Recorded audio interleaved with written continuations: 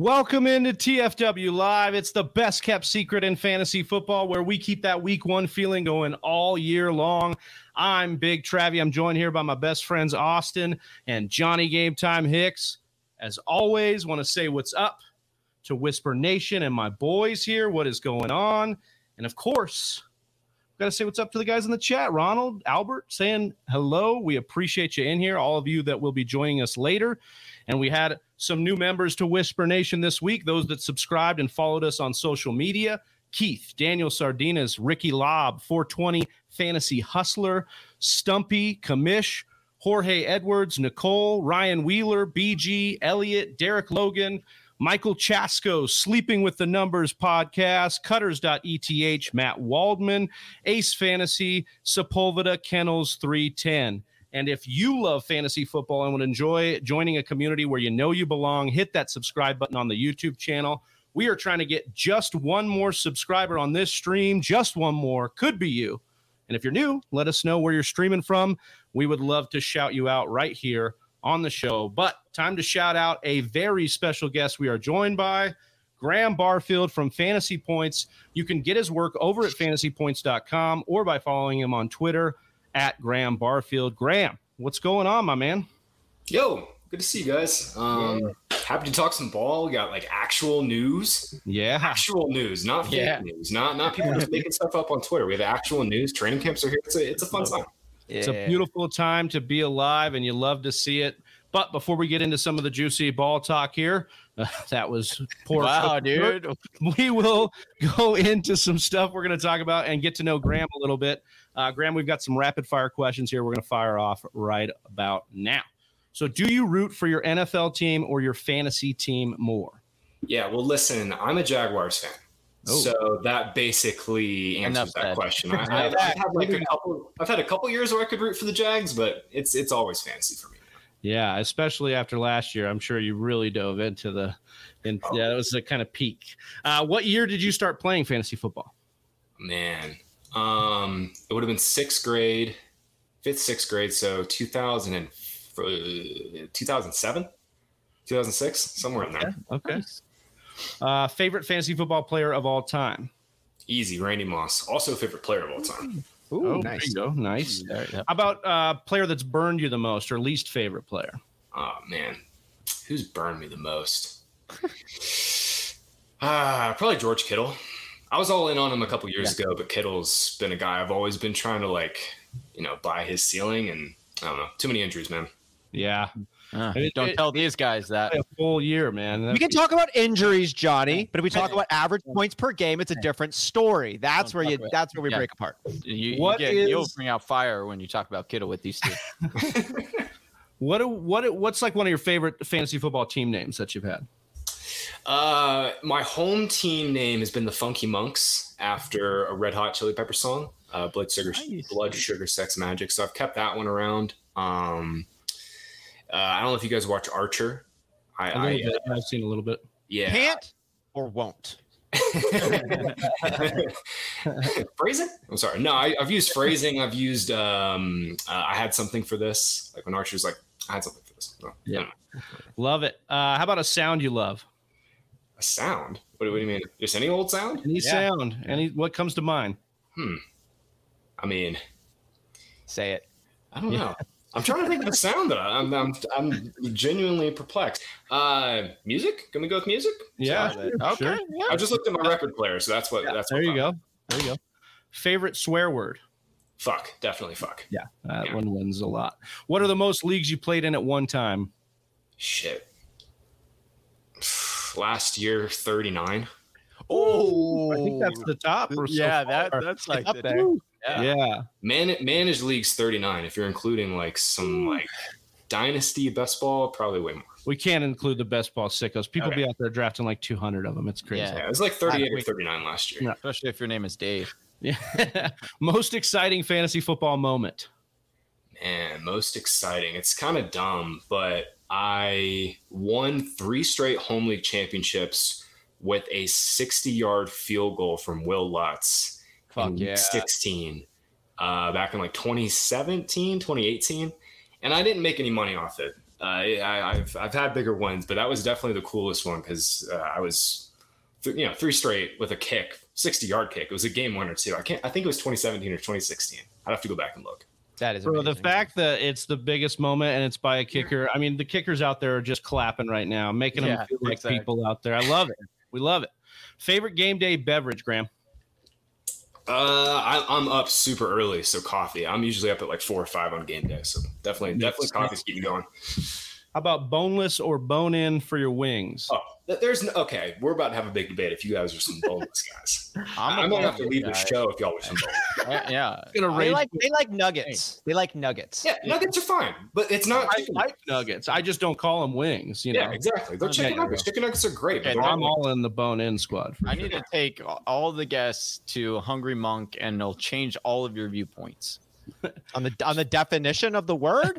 No, on just how good boneless wings are. I'm not saying that nuggets couldn't be better, but if you're asking me if I want a wing or not, then it's bone. It's 2 separate things. Kickoff is in 2 minutes here in this hypothetical situation. You're still deciding your flex. Are you going to go with your gut or your weekly rankings? Man, I go with my gut. I'm going to ride or die with my gut. Love it. I'd much rather go with my gut and lose than not and struggle. But yeah, definitely the gut. Absolutely. All right. For 2022, we're going to talk a little bit of ADP today. We're going to talk a little bit about draft strategy. What's your favorite position so far to be in for the 2022 Speaking Snake draft? Yeah. This is a tricky year for top 2 picks, I think. There's a lot of different ways you can go. I've been really enjoying like 4 or 5 because I can get Jefferson. I could get McCaffrey if he falls. I really like Jefferson and then a back in the second round, just depending on who falls. I also don't mind the back end of the first round. I think the 7th, 8th pick is the hardest spot to pick from this year, but 4 or 5 and then like the back end of the first round is where I'm living right now. So we're feeling like a tier break maybe at 7 and 8 for you. Yeah, it gets weird. Like once Chase and all 3 of the wide receivers are gone, you got to start making choices between Najee and Dalvin Cook and Austin Eckler. Derrick Henry's in that mix too. I just think that range is a little riskier and a much bigger teardrop from like the top 5 or 6. Well, we're going to get plenty of practice drafting from all over the draft board. This Saturday and Sunday is our mock draft marathon, and we've got a little bit of a clip here to show Whisper Nation what's in store. Mock draft marathon. What is this? It's consecutive mock drafts for a total of 24 hours. Requires hours and even years of preparation. Which is a little bit controversial, but... Are you shitting me, Johnny? I didn't plan that, I swear. I can pretty much say 100%. Something that you really love to do. Let the games begin. Somebody came in and stole Johnny, and they're hijacking his draft. Oh, he's going to blame it on his 78-year-old neighbor. Damn it, you guys snuck in a super flex. I knew it. Ball is going to taste different than this meatball. That's not that bad from a flex. Outliers decide fantasy champions. Stand out above the crowd. About the same set of 200 players, and it never gets old. So that's right. This Saturday and Sunday, July 23rd through the 24th. And Johnny, you got a sweet graphic to show us some of the guests that are coming on here. We've got opening up with stepmom Lauren. We got Matt Harmon on the list, Sigmund Bloom, some of our favorites in the industry, and then some of our favorite, little guys like us. And we're going to be rocking and rolling with these guys and plenty of caffeine. And I remember we asked Graham, we asked you to be on. I know you had some plans this weekend, and Graham goes, how the hell do you guys stay up for 24 hours? It's a lot of fun. Yeah, methamphetamine. Yeah, exactly. Yeah. How's everybody laughing? You're just doing little bumps off in the corner. No, straight up, real talk though. Like slap happy is a great energy, and like you just end up getting silly and embrace the weirdness. Yeah, you have to. You get delirious, and then you just roll with it. As long as your voice doesn't go out like mine last year, I think. You can hold down the fort for the most part. So we'll go for the 4th annual. We're excited. But anyways, we're here to talk with Graham Barfield. And first, we're going to roll through some of the news and notes that's latest. And as Graham said at the beginning of the show, we're rolling into training camps. First one opened up. So we're getting actual news here, not some of the fake news that we've seen throughout the offseason. But the first one is Michael Thomas and the Saints placing him on the active/pup list. Graham, I wanted to start with you here and just say, each day on our podcast, it's a new chapter with Michael Thomas. Where are you at on Michael Thomas, your concern level? This can't be good news. I don't think it's that surprising, honestly. I mean, this guy's been without a timeline for the better part of a year and a half now. I think, all of their off-season moves between trading up for Chris Olave, between getting Jarvis Landry, I think all of their moves kind of show that, hey, whenever Michael Thomas is healthy again, he's certainly going to be a big part of what they do, but they had to go out and get some extra receivers after last year. I think Thomas is a fine pick. You can make a case for him in best ball. I could make a case against him in best ball, and you could make a case for him in redraft too. The thing I have with Thomas this year, to me, it comes down to roster construction. If I have 3 or 4 receivers I feel really good about, I'm much more likely to take the plunge with Thomas as like my wide receiver 5. But if I've gone running back heavy, or I've got a quarterback early, or, a quarterback and a tight end early, I'm much less likely to take on that risk, because there's a chance, man, Thomas could, miss the first 4 games of this year on PUP again. Yeah, we could definitely see something like that. A little bit scary there. Moving on here, the Boston Herald's Andrew Callahan shared on Thursday that Bill Belichick has still not named an offensive coordinator heading into training camp. Austin, where does this put you in your overall feel for the Patriots? And then maybe Johnny come in with maybe a fantasy angle for you. It's no secret to listeners of this show that Bill Belichick is not my favorite human being of all time. I think he's a suppressor. I think he leads by constraining people, and contrary to a Sean McVay or a Tony Dungy, who I think really tries to make the most out of every individual on his team. So I kind of root against the way I think Bill Belichick operates. I also think he's a little stale. And I remember the Brian Flores interview about Bill Belichick's reluctancy to naming staff members high-level roles within the Patriots organization. No, he's not going to have a defensive coordinator. No, he's not going to have an offensive coordinator. He's going to have a defensive specialist, or all these little ways that he can assume control at a larger level. And we've seen the Patriots not be better than they were 10 years ago, and they've gotten worse. And I would say Bill Belichick's decision-making has to be called into question on a few variables here. And this news to me points to old ways in an evolving world. So I'm really actually concerned about the overall trajectory of Bill Belichick, and that means the Patriots as well. Well, I'm not that concerned with it. This is one interesting thing I don't think anybody's talking about is the fact that you brought up Bill O'Brien.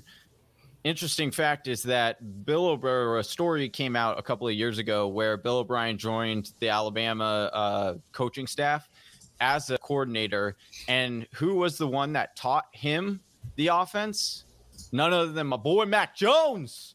And so I think what is really going to happen is that, and this is why you saw Bill Belichick smiling when he was on the field, hiking balls to Mac Jones, is Mac Jones is going to be the offensive coordinator, because he's smart enough. He knows.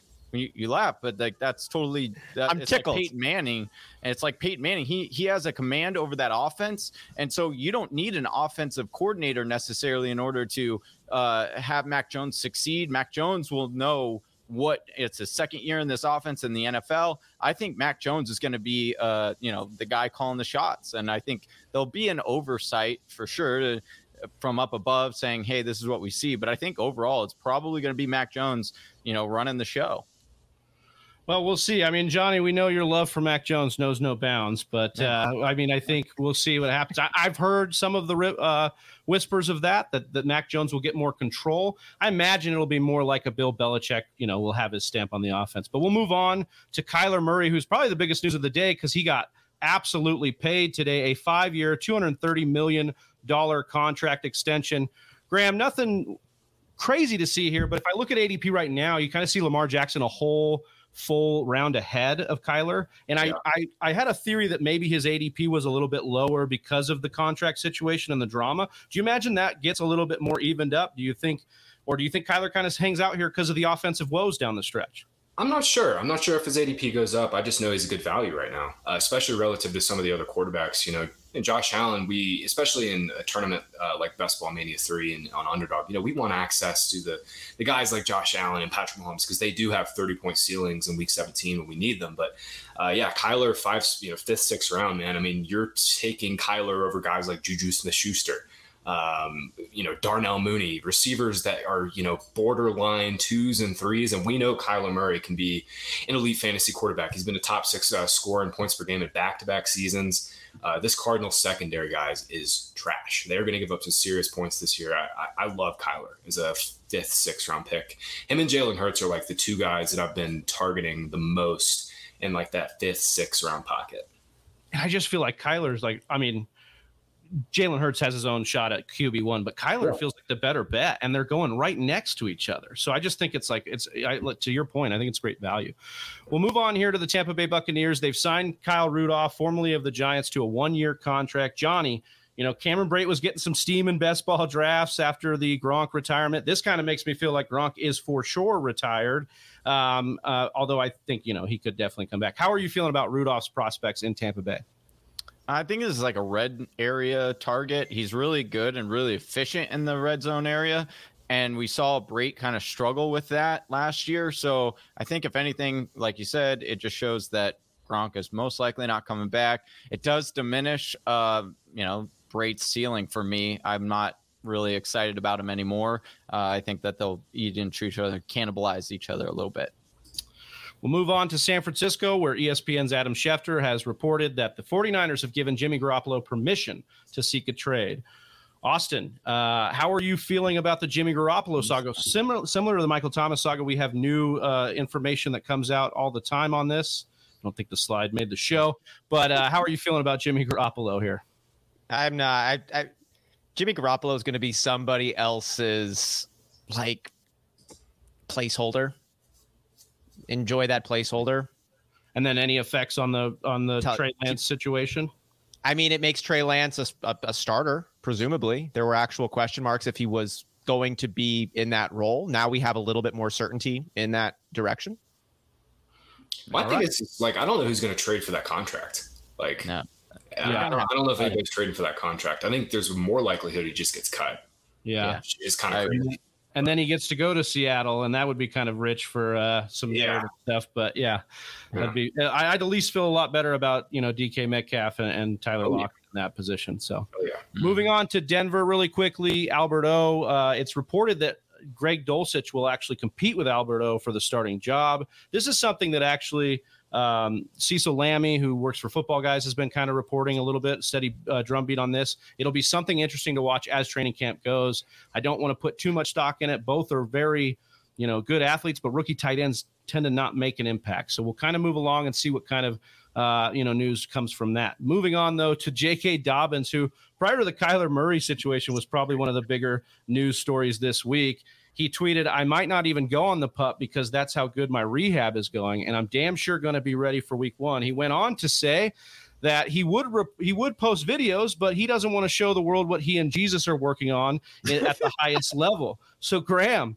if a guy trains with Jesus, right, he should definitely be zooming up your draft boards. Look, he's zoomed up my draft board. If you dunk on Rap Sheet like that, you're gonna zoom up any draft board. I don't care who you are. I don't care how hurt you are. You dunk that hard on Rap Sheet, you're gonna get boosted up the board. But look, man, I think Dobbins was going too early to begin with, and we know what this Ravens backfield is when all these guys are healthy. It's more of a rotation.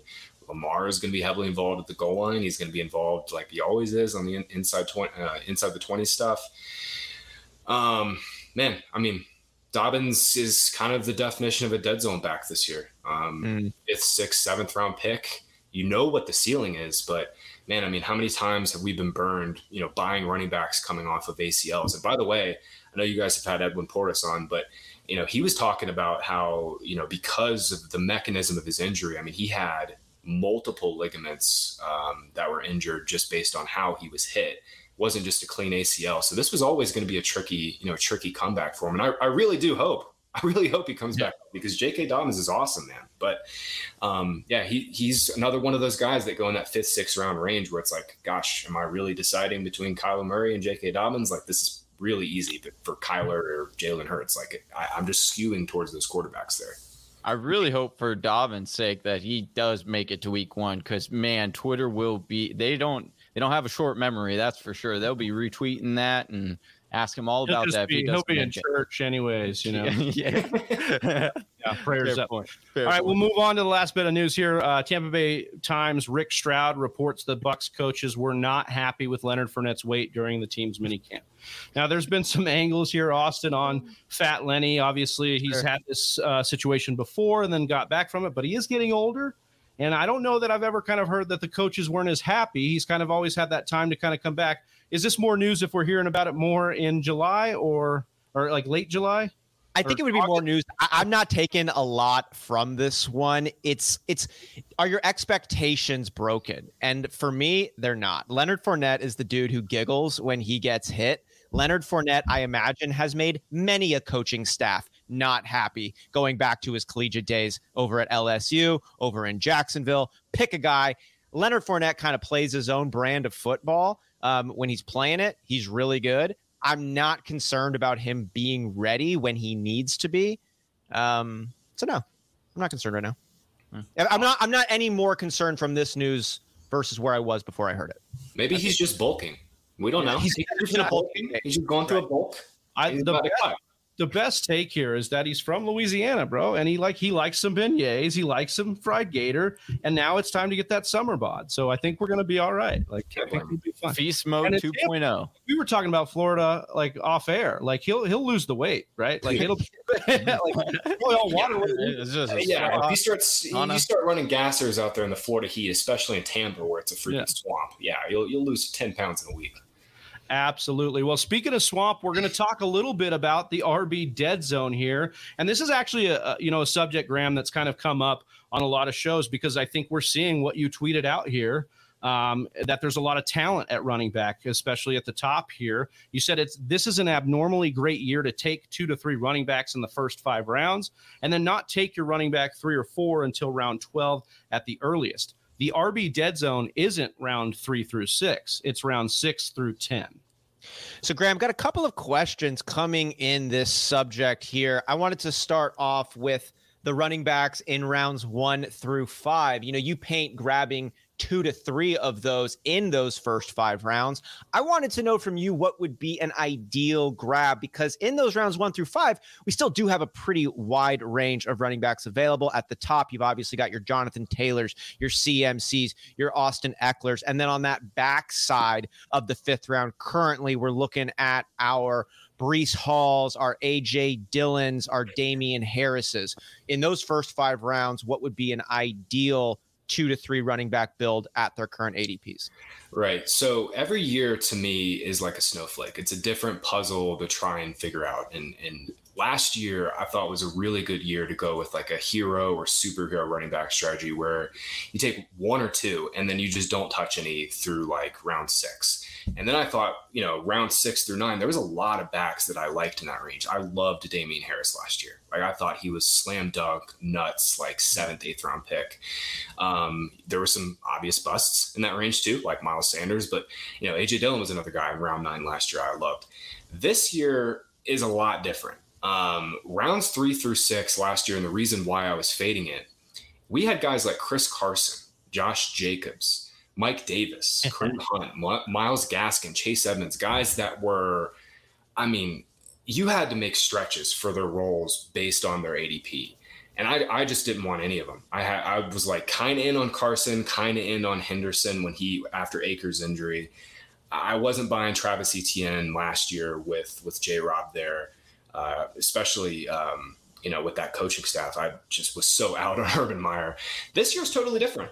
I think you could make a case for any of the running backs going in rounds 3 through 6 between James Conner, Cam Akers. You mentioned Breece Hall. Travis Etienne is now a 3rd round pick. He was going to the 5th round in May.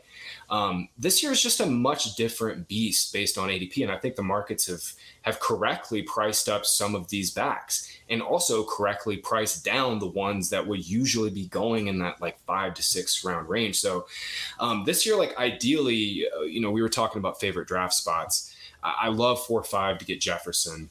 And then you come back and you can get Aaron Jones. We can take Leonard Fournette. I'm going to buy the discount heavily on Leonard Fournette. And you know what? This year, especially right now, we're going to see some news on Kamara. But what really makes the three running backs in the first 3 to 5 rounds really work is when you have Alvin Kamara in the 3rd round and David Montgomery in the 5th round. We got David Montgomery. People are still trying to make Khalil Herbert and, Darrington Evans a thing. We also don't know. Maybe the staff just loves David Montgomery. Maybe David Montgomery is just that good at football because every time he's been on the field, he has produced. With someone like Alvin Kamara, the ceiling's simple. I mean, last year I think he got a little unlucky in the touchdown department, only averaged like 18 points per game. But when you can get a surefire RB1, even if he's going to miss 4 games in the 3rd round, like I'm completely fine with that. I'm always trying to start hot out of the gates in fantasy, but man, like when you get a difference maker, a true difference maker like Alvin Kamara in the 3rd round, I think it kind of opens up the rest of your draft to just attack receivers, get Kyler Murray in the 5th or 6th round, go pay up for Dalton Schultz if you're into him. I just think with 2 or 3 elite running backs in the first 3 rounds, based on the way this year is set up, it just opens you up for so many different pathways for some elite quarterback and tight end plays that you can make in the mid rounds, receiver plays that are underpriced in the mid rounds. I just think it's a really unique year for this. We honestly haven't seen a running back year this strong in the first 4 rounds in a long time. Yeah, it was starting to feel that way, and I was wondering if it would just change over the summer. So we'll see how ADP kind of goes because, some of these guys like Saquon feels like he's going to be at the end of the 1st or beginning of the 2nd by the time we're through the summer if he stays healthy. But I think some of those guys, like you mentioned, are going to stay kind of right around where they're at just based on where the wide receivers are going and the big names in that category. When we speak about ADP here, we're talking fantasyfootballcalculator.com. And when I look at that, you talked about in your tweet the RB dead zone being in rounds 6 through 10 and not, basically not grabbing your RB 3 or 4 until round 12 at the earliest. I wanted to pull some guys in that round 12, even 13 range here. And so I'll list them here. Tyler Algier at 1201, Kenneth Gainwell also at 1201, Darrell Williams 1203, Sony Michel 1206, Rachaad White 1211, Gus Edwards in the 13th. I wonder if you'd speak a little on the upside of some of these guys in this group. Well, with someone like Rachaad White, the upside's simple. I mean, if Leonard Fournette were to go down with a major knee injury in week 2, they got nothing else. I mean, I don't think the coaching staff particularly loves Keyshawn Vaughn. This year, it's one of those things where like last year I loved the 1 or 2 running back in the first 2 rounds because there was a gluttony of runners in rounds 10 through 14 where it was like, okay, I feel really good if the lead runner goes down, like this is the guy.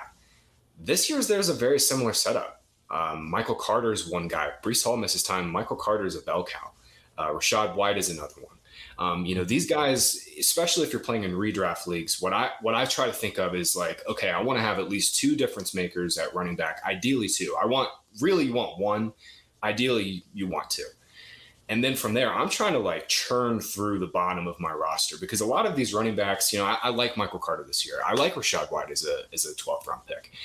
But those guys in week 2 or 3, man, I mean, those guys are going to be droppable. Those are the guys that you churn through for the waiver wire guys so you can keep building back up that cachet of running backs. Because at the end of the day, I mean, I'm not in the business of trying to get 12.5 fantasy points per game for my 5th round running back. I'm trying to get 20 fantasy points for my 5th round running back. 12.5 fantasy points per game in a redraft league is like a flex play. That's fine.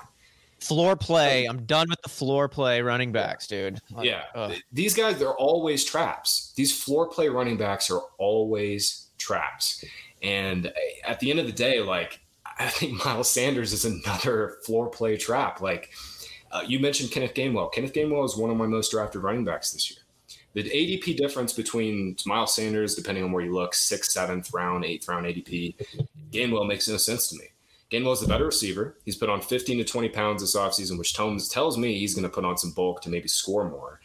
And Miles Sanders isn't the goal line back. Jalen Hurts is. So Miles Sanders isn't the goal line back. He's not the receiving back. What do we have? We just got some guy who's pretty good in between the 20s. Like, that's fine. But at the end of the day, I can't draft Miles Sanders in the 7th round when Adam Thielen's there, Drake London's there, Tyler Lockett's there. I'm just once you start thinking through like all of different ways you can poke holes into some of these mid-round runners this year, it just makes your life so much easier, and it just makes you want to draft receivers in that range. Right. So I just said, touching on that, there are a couple of names that did pop off in that so far, right? Talking today, July 21st, that are in that dead zone are Chase Edmonds, Melvin Gordon, and Kareem Hunt. What is your major concern with these guys specifically? Like, I understand, Kareem Hunt, you could say, yeah, he doesn't have that, RB here. He has a big monster running back standing in his way, and my boy Nick Chubb. But like Chase Edmonds, maybe speak on why you're not so high on Chase Edmonds this year. Yeah, well, my thing with Edmonds is what's really twofold. First and foremost, the 49ers and McDaniel, man, they didn't throw to their backs. And that's Chase Edmonds' number one skill, is being a pass catching back. He's a good zone runner, but he's not somebody that you're going to give 15 carries per game. He's always going to be a rotational guy. That's just kind of the type of player he is. And then you mix in the fact that, the 49ers had a deep running back rotation.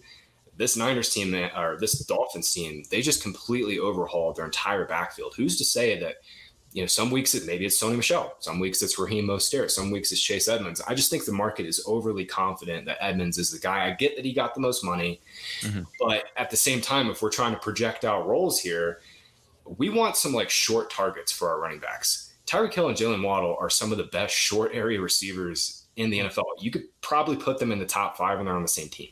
I just don't see much of a big like short area target role for Edmonds this year. In a PPR, man, like that's, again, like he's a floor play. Like those guys are fine if you go zero running back and you can, bank their 12.5 fantasy points per game. But I'm shooting for ceiling, and I'm, Michelle and Mostert are going to have to get hurt for, I think, Edmonds to really become a bell cow. Yeah, and it just looks too much like the Cardinals, what the Cardinals did with Edmonds, right? Where they then brought in Kenyon Drake, then they brought in James Conner for the goal line. And I keep trying to talk myself into Chase. I like him, and I think he could earn targets, but you make a great point there about the other target getters on that squad. We'll move on to another backfield here up in the Pacific Northwest. And Graham, you tweeted out, y'all are going to make Kenneth Walker go from a league-winning pick in round 8 to a league-winning pick in rounds 10 to 11, and I appreciate it. Graham says he's here for it. So I wanted to make I want to push back a little bit here, Graham, just because in the final weeks of the season, we saw Penny was a top 5 back in PPR 3 times. He was a top 10 back 4 times. I mean, we're talking about the best running back in all of fantasy in the last month of 2021. In the case of Penny, is the case against Penny getting that first crack of the lead back duties? Is that just an injury-related one? And does that make Walker just a bet on talent at this point? Yeah, I mean, it's one of those things where when Penny has been healthy, even dating back to like his rookie season, like he's looked electric. I'm never one to hold injuries against players. Like, I just think that's silly analysis, and just like it leads to so many pitfalls. But in the case with Penny versus Walker, like this Seahawks team is a rebuilding team. They are like talented. Don't tell Pete that. Don't tell Pete that. I know. Well, remember that quote he said last year that they've got Adrian Peterson to stay in the playoff chase? Yeah. I love it. How did that work for you? My thing is like, okay, this Seahawks team, they're rebuilding. We know they want to build around the run. They just drafted, in my opinion, the most talented pure runner in the class by far. Kenneth Walker led the yards created process, led it in yards created per attempt, led the class in his tackles force per attempt. It's been a 2nd-round pick on. Do we really think that guy's going to ride the bench? Like, we really think Rashad Penny's going to come back out and get, the 25, 17, 25 carries per game that he was getting at that back half of the last year, which, oh, by the way, I mean, granted, again, this is, we go down these pitfalls of analysis, but like he blew up some really bad run defenses and dead. He blew up the Texans, he blew up the Bears, he blew up the Lions. Cardinals. Those teams were dead. And Cardinals, bad run defense by the end of the year. Like, let's take a step back here, like, and really try to think this through, because Penny, at the end of the day, man, like, he's really good, but he is never going to be a player you want to give that many carries to throughout the course of a season. I think that's why, at least from a starting point, they drafted Kenneth Walker, kind of at least be like a 60-40 split in favor of Penny to start the year. I fully think Penny's going to be the guy to start the year. Maybe I could bring in a little bit with this because you talked about some of the points within the Seahawks organization that we see a lot. You talk about Pete Carroll, and it seems since Marshawn Lynch left the building, Pete Carroll has deployed some of the wildest committee approaches, like all the time. When they drafted him in the second round, are they not going to start him? And then I'm starting to think about them having Chris Carson get all the action. I'm starting to think about Thomas Rawls getting all the action. I'm starting to think about, our favorite Mr. Alex Collins. Thank you. You know what I was thinking. The Irishman. But it seems like there is such a committee-centric approach when it comes to Pete Carroll in this, and I was wondering how you were looking at. You've obviously put a lot of thought into the Seattle backfield, beginning, middle, and kind of end of the season, and how you expect the backfield to break down during those different chapters in the year. Right. So the Carson thing, you also got to look at the rest of their depth chart, right? When he broke out, Rashad Penny got hurt again. Penny was battling injuries. I think that was the 2018 season. Penny had injuries all year. And their second back, I believe, was Mike Davis. Chris Carson was a baller, man. When he got healthy, he was a baller. I think Penny starts the year 60-40 as the 1A. And I think as the year goes on, we're going to see Kenny Walker just blow out, man. I remember charting the first couple games, and I was like, if you dropped this guy on any NFL offense and just started running zone, inside, outside zone, you could give him 15 to 18 carries per game. He's that good. I don't know, man. I think the Seahawks are a team that, if you come out and compete and show that you can play early as possible, you're going to get snaps. And I think I was shocked if Kenneth Walker doesn't compete and get snaps as soon as possible. Yeah, and maybe I'm speaking a little bit out of pocket here, but I do think that it kind of reminds me of the Denver situation where we all know Javonte's a little bit, he's more talented.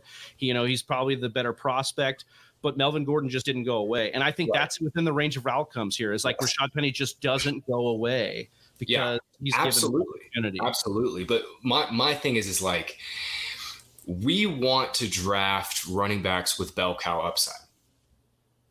You can make a very easy case, and I know I just said the whole thing about I don't want to hold injuries against a guy, but if we're going to look at one player who's not been able to stay healthy, it's Rashad Penny, man. Well, and even if all things are even, he's probably not going to be the bell cow with Walker healthy on the roster. So that's where, because Penny was a bell cow last year without somebody like Walker on the roster. Yeah, I would be stunned. And, Pete Carroll always does weird shit, man. He was out here giving Travis Homer snaps last year. That guy is a special teams player. He should not be playing legitimate passing down snaps in the NFL. But, that's just what they had last year. Now they have someone else in Walker who's extremely talented. I'm glad we dove into that because I think Walker is worth the squeeze definitely late there. So we'll move on here, though, to some quarterbacks that are kind of in new places here. And you kind of did a comparison here on Matt Ryan versus Carson Wentz on target throw rate last season by situation. And if you look at the stats, we got the chart up here, but basically on target throws from a clean pocket, non-screens, under pressure, deep 15 plus air yards, you see Matt Ryan top 10 in all those categories and Carson Wentz near the bottom in a lot of them, except for the deep ball throw, middle of the field, 55% there. My question would be, with solid seasons out of both Pittman and Jonathan Taylor, with a much less accurate or on time Wentz, who do you think, Graham, stands to benefit the most in the Colts offense with this upgrade at quarterback here? Yeah, man, I'm excited for Pittman. The problem is everybody else is too. Pittman was a 5th-round pick in May. Now he's an early 3rd-round pick on Underdog. Everybody sees it. It's one of the most obvious breakout candidates this year. Maybe the most obvious breakout candidate among receivers. Does that make it not a good thing if everyone thinks it's so obvious?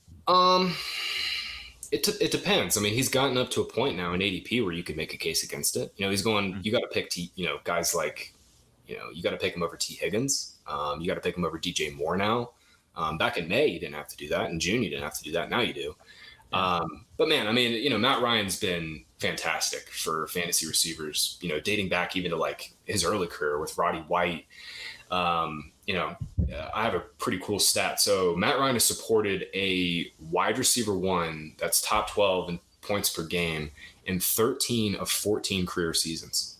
The only year he didn't do it was last year, and that's because Ridley got hurt and decided he wanted to go to Florida and start betting on football.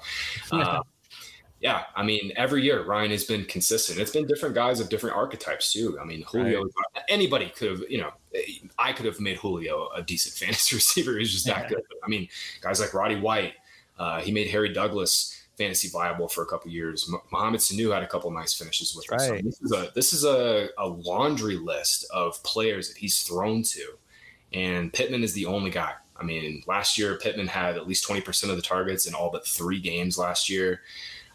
Alec Pierce is going to come in and steal 20% of the targets, like Paris Campbell. Campbell, baby, that's the real cheese, man. I do like Campbell. Be the one. Hey, Campbell's interesting late for sure. Look at Matt Ryan's touchdown percentage for the number 1 versus the number 2. It's the number 2 wide receiver that gets the cheese, and that's going to be Paris Campbell. Campbell is like the Rashad Penny of receivers, though, man. We got to find a way. And he's going to be healthy this year. This is the year he finishes as the number 1 last week. Don't call it a comeback, baby. Don't call it a comeback. He's like Tyrod. I'm going to get Campbell on some steroids that are not on the NFL's radar, just so he can stay healthy, like Will Fuller did for a year and a half. But his injuries were. We are not advocating steroids. Hey. Paris Campbell's injuries are a little bit freakish, kind of like Keenan Allen. So that's why I'm like. Yeah. I think de facto connected dots. So he's Keenan Allen. So there we go. Well, I did have a question, Graham, about since we're hyping up Matty Ice right now. Do you think because Carson Wentz, you look at his his games last year, sure he did finish as the QB 18, not sexy or anything like that, but he did have 6 QB1 weeks. Do you think that means that because Matt Ryan is significantly better, that Matt Ryan might have a resurgence into that top 12, or at least he should definitely be more considered as, possibly being picked up off waivers to play, or, if you're in a 2 QB league? Yeah. Super flex, man. Matt Ryan and Mac Jones are my guys. But yeah, man, I mean, the thing with Ryan and guys like him, and you could even lump like Kirk Cousins in this, because they don't run, they have to go nuclear. And the Colts are still a run first team. This team is going to run through Jonathan Taylor. At the end of the day, I think Frank Reich and Chris Ballard and all their front office, man, they just want somebody to get the ball out on time and on target when they do throw. And Matt Ryan's perfect for it. I mean, Phillip Rivers in the Colts won 11 games 2 years ago.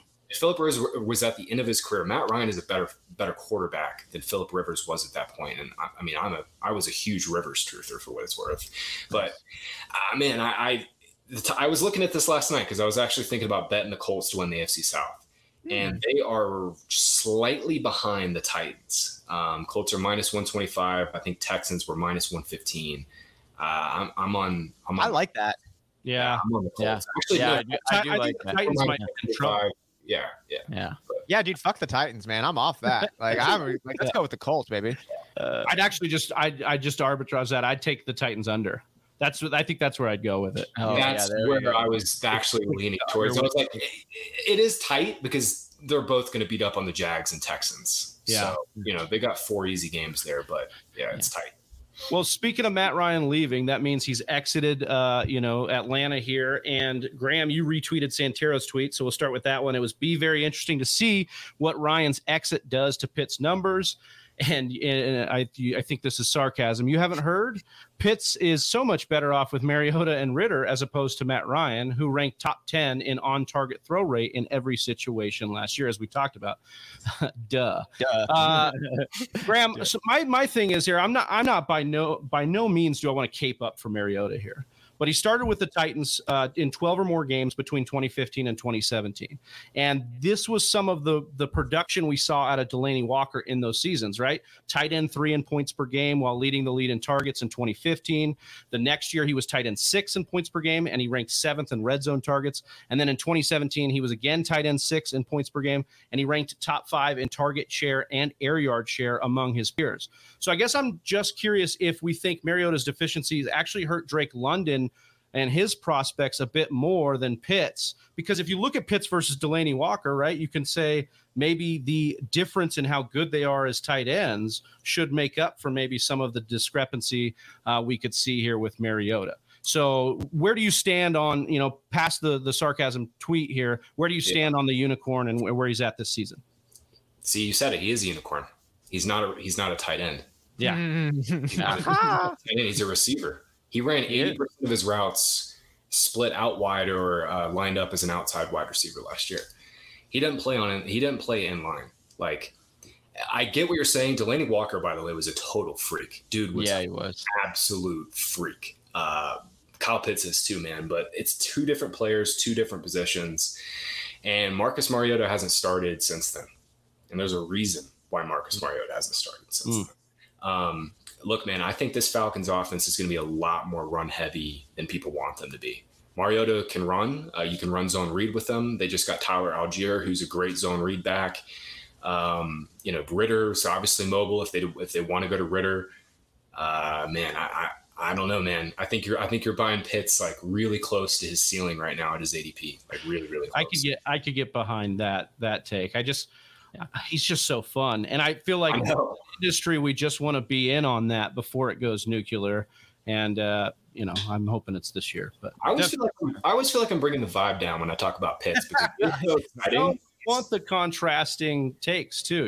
I think you have a few here. And I think it's important as we do these thought experiments, as we like to call them in the off season, to try, like, as you said, to borrow your phrase of the snowflake, we're trying to figure out each unique snowflake, and that's part of the puzzle there. So we'll move on here to some pass happy offense. Maybe that'll lighten the mood a bit here. We're going to talk about offenses that had the biggest change year over year in their passing tendencies. You clarified this as early down / non-red zone, game within a score, plays only. And you had some notes on these, but we'll show the charts here because we see some teams here, Baltimore, Las Vegas, that were high in their year-over-year early down pass rate change. We also had some teams on the low end. So check those charts out. Follow Graham on Twitter to check out some of this stuff. Graham, I wanted to know, looking at these charts, it was super interesting, but I feel it could almost be a bit misleading if you didn't know what you were looking for looking at this information. So how do you, Graham, use this information to make evaluations for fantasy football? And does this primarily impact the wide receivers, quarterbacks, or is it simply a case-by-case, team-by-team situation? Yeah, so the way I start all of my off-season research is I take a very top-down approach. So I go from a team level and then I go down. So I'm trying to project volume. I'm trying to project tendencies, pace, all of that. So I guess at some point, I think that was like in June, I was in the middle of that process. And I was just looking for teams that threw way more than we're accustomed to. And the Ravens were the top. I think they were at 10% above their previous years. 10.2% above their early down pass expectation of the last couple of years. And that's interesting to me because the Ravens, we always know what they want to do, man. Like, they were number one in early down run rate in 2019 with Lamar. That was the Lamar MVP season. They were number one in early down run rate in 2020 when all their backs were healthy. Last year, obviously, the running backs were in like a Final Destination movie, and then Lamar got hurt. Last year was an anomaly year for a team like the Ravens, where we know they want to run the ball, but they were completely against their previous year's tendency on early downs. And I think it's a way to kind of spot regression candidates logically. Like, the Ravens are the top one to me. I think I mentioned the Bengals were up there too, like Vikings as well. Like the Chargers were up there. Teams like the Chargers in particular were probably the second most interesting one to me besides the Ravens, because Justin Herbert's just that guy. Like, he's a superstar. They're going to continue to throw more. But just kind of seeing it like in kind of like a comparative sense, especially when you kind of like look at the top 5 teams that were increased in pass rate compared to, like the team that was like the Jets, they're just middle of the pack. Like, there's magnitudes there, and seeing those magnitudes and seeing where they kind of land was interesting to me. Yeah, I thought it was really interesting. And you had 5 takeaways that you talked about. You talked a little bit about the Chargers here. We'll go to that one. That was the third of your takeaways here. And you said comes as no surprise, as you said, with Justin Herbert becoming a star and the Chargers' aggressive, analytically driven approach. Only the Buccaneers and Bills were more pass heavy than the Chargers, 60% last year. Still room for for a bit more growth there. And then you also talked a little bit about the Bengals here. Said with Joe Burrow recovering from knee surgery, Zach Taylor predictably played it safe early in the season last year. There's so much upside here if the Bengals continue their trend of cutting Burrow loose like they did in the playoffs. You added here a stat that you had for over Burrow's last 6 starts in weeks 16 through 17, plus the playoffs. The Bengals went 62% pass heavy on early downs. In weeks 1 through 15, the Bengals were just 50% pass heavy on early downs. You said that's a 12% different in favor of the pass on early downs in Burrow's final 6 weeks. Grim, I had a question about this because, those 2 games in particular that you're talking about, it's Baltimore and Kansas City, and they were shootouts. They, the Bengals end up putting up 75 points in those 2 games. Yeah. So my question to you is, do you really feel like, hey, this is truly an offense that could go to that 62%, throwing on early downs and therefore making Joe Burrow really, light it up? Or do you think that just had to do with, because it was division and they just needed to score that many points in order to keep up? And we should more look towards them, kind of like you said, regressing back towards maybe that 50% mark or even lower. Yeah, predicting what Zach Taylor is going to do has been difficult. He's been one of the most Jekyll and Hyde coaches. He's your favorite coach to scout? Oh my God, man! When you think you've got the Bengals figured out, like he's going to do something that's the complete opposite. And honestly, looking back through, I went through every game and looked at all their tendencies by game. And to start the year, yeah, it makes sense, man. Like Burrow's coming off a brutal knee injury. Like you're going to want to take some of the weight off of him. By week 5 or 6, they started throwing a little bit more on early downs, but then they came out of their bye and were like super conservative. I think it was like week 11, week 12. They're real conservative, and it kind of culminated in a game against the Broncos. Bengals were on the outside of the playoff chase. They had just lost 2 straight games, the Niners and Chargers. They went to Denver and put together this dog shit game plan. Burrow threw it 22 times. And I think after that, Burrow was like, guys, I got to do something different here. We got the Ravens and Chiefs on tap. If we want to make the AFC, playoffs, we got to make a move here. And I think they're just like, fuck it, we're just going to start throwing it like crazy. And we kind of saw that a little bit more in the playoffs. There was a period in that Raiders game, especially early in the game, they were throwing a lot more in early downs. Same with the Titans game. And then we saw the Chiefs game. Every first down, it was a Joe Mixon run for 1 yard. They kind of tried against the Rams, but that defense was really good. I don't know. I really don't know what Taylor's going to do. I know what's most optimal is they just turn into the Chargers and they throw it 65% of the time, and we love all of their pieces between Chase and Mixon and Higgins. But, man, truthfully, I really don't know what Taylor's going to do. I do know that the Bengals have a very difficult back half of the schedule again this year. It should be a lot of shootouts. Yeah, I was to a point because that's something that Matt Kelly's brought up a lot this offseason too. You get Kansas City, Tampa Bay, Buffalo, and Baltimore. 4 of those games in the last few games there. So that's a good stretch of games that should push the pace. You've talked about this. We've kind of you said you don't really know, which I can respect. I see Herbert, though, firmly around ahead of Burrow in ADP. You talked about him being a superstar. I want to ask if you think the market's wrong on that, and that they belong closer or even further apart, maybe. I think Herbert has QB1 in his range of outcomes, and I don't think it's by a much lower degree than Josh Allen having QB1 in his range of outcomes. Ooh, wow. Allen obviously is a dynamic runner. We know he's going to have the goal line touches, and he's going to score touchdowns near the goal line. Herbert doesn't have that, but, man, I mean, he's got a lot to love. And, for what it's worth, and when we're comparing him to somebody like Mahomes or even Lamar Jackson, there's something to be said that Herbert at least has a lot of chemistry with all of his weapons. Keenan Allen's back, Mike Williams is back, Jalen Guyton's there for year 3, Josh Palmer's in year 2. All of his top receivers, Austin Eckler's, obviously a big part of their pass game. All those guys, man, he's been with for multiple years. I think there's something to be said with the chemistry factor, and maybe this is all culminates in like a huge year 3 for Herbert.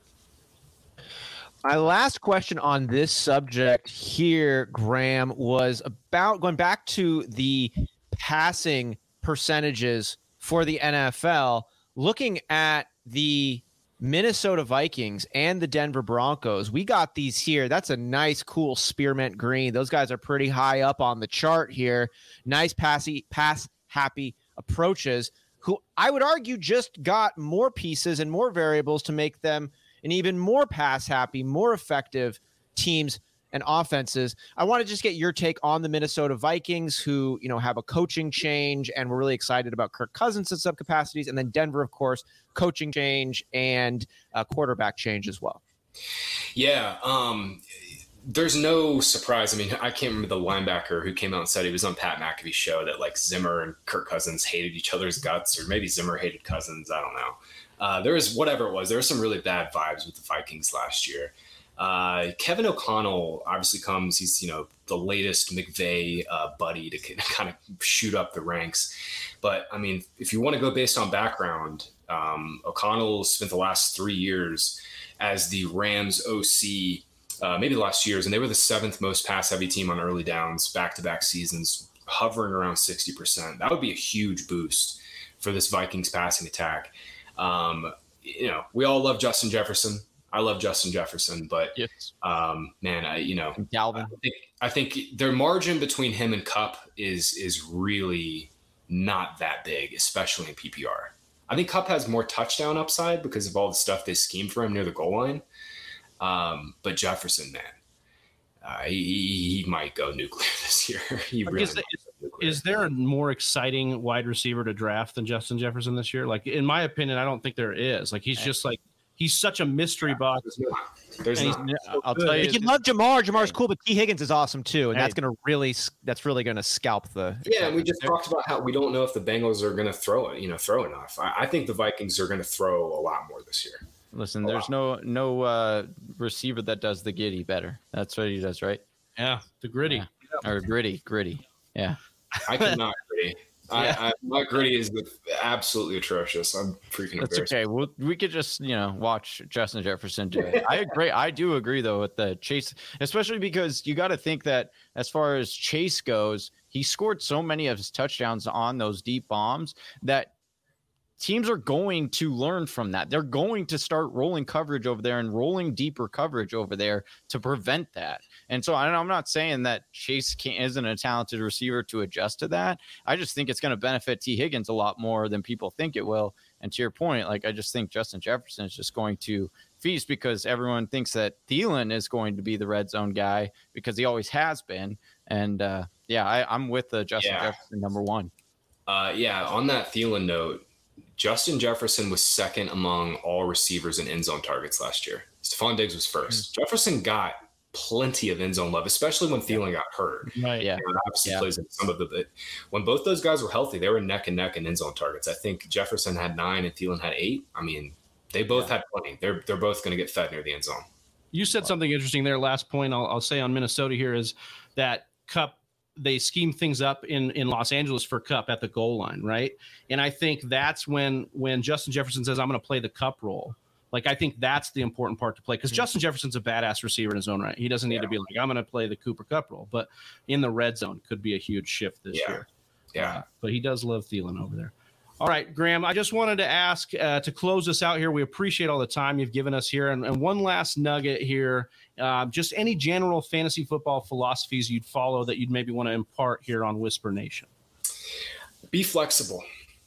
Never go into a draft where you're like, I have to go 0 running back. I've got the 4th pick. I've got to go Jefferson and a receiver in the 2nd round. Like, be flexible. And my biggest thing in the way I'm flexible is I always try to draft from tiers. So I have, our site projections, and then I just kind of logically go through based on how I feel about players and ADP, kind of reshuffle and go through each tier at each position. I have tiers for quarterbacks, running backs, receivers, and tight ends. And it kind of helps me stay on schedule. So if I can have any bit of wisdom, I've been playing this game long enough to know that like this shit is so unpredictable. The one thing you can control is your process, and having some sort of set process that you can take into every draft and feel comfortable doing, whether it's, one home league draft or 20, drafts that are higher stakes, whatever you're doing. 39. Yeah. 39 drafts. The number one thing is definitely have some sort of set process. And for me, it's tiers, and that kind of keeps me most flexible. I want to bring in Mr. Miyagi's question. One last question. Sorry. He says to give some salary cap advice here, Graham. If you have some, 39 leagues, maybe one of them or two of them are salary cap. I got a couple auction leagues. Yeah. So any advice there? I have not done anything this year for auction yet. My usual strategy in auction is to get one like super elite high priced running back. If it's PPR, I'm usually going towards the McCaffreys, the Kamaras, the Ekelers, those types of guys. And then I love getting like 5 or 6 receivers for like $15 to $25. Just depending on the room. I'm usually trying to score some receiver values for 15 to 25. But yeah, like I said at the top, I usually want like one super elite running back, ideally 2, and then I'm just trying to hammer receivers throughout the rest of the draft. Love that. Love it. And we've loved every minute of this with you, Graham, and all of Whisper Nation here in the chat. Say what's up to Mr. Miyagi, Ronald, nice guy, our boys in here, Albert, Jersey J, all the fam. We appreciate you. For Johnny Game Time Hicks, for Austin Sear, for our guest, Graham Barfield, I'm Big Travie. We're the Fantasy Whisperers, and we're out. Peace. See you guys on Saturday. Yeah. Right here. Hey, do you like mock drafts? We do too. You can come back every Monday and mock with us. Check out one of these videos and make sure you're liked and subscribed.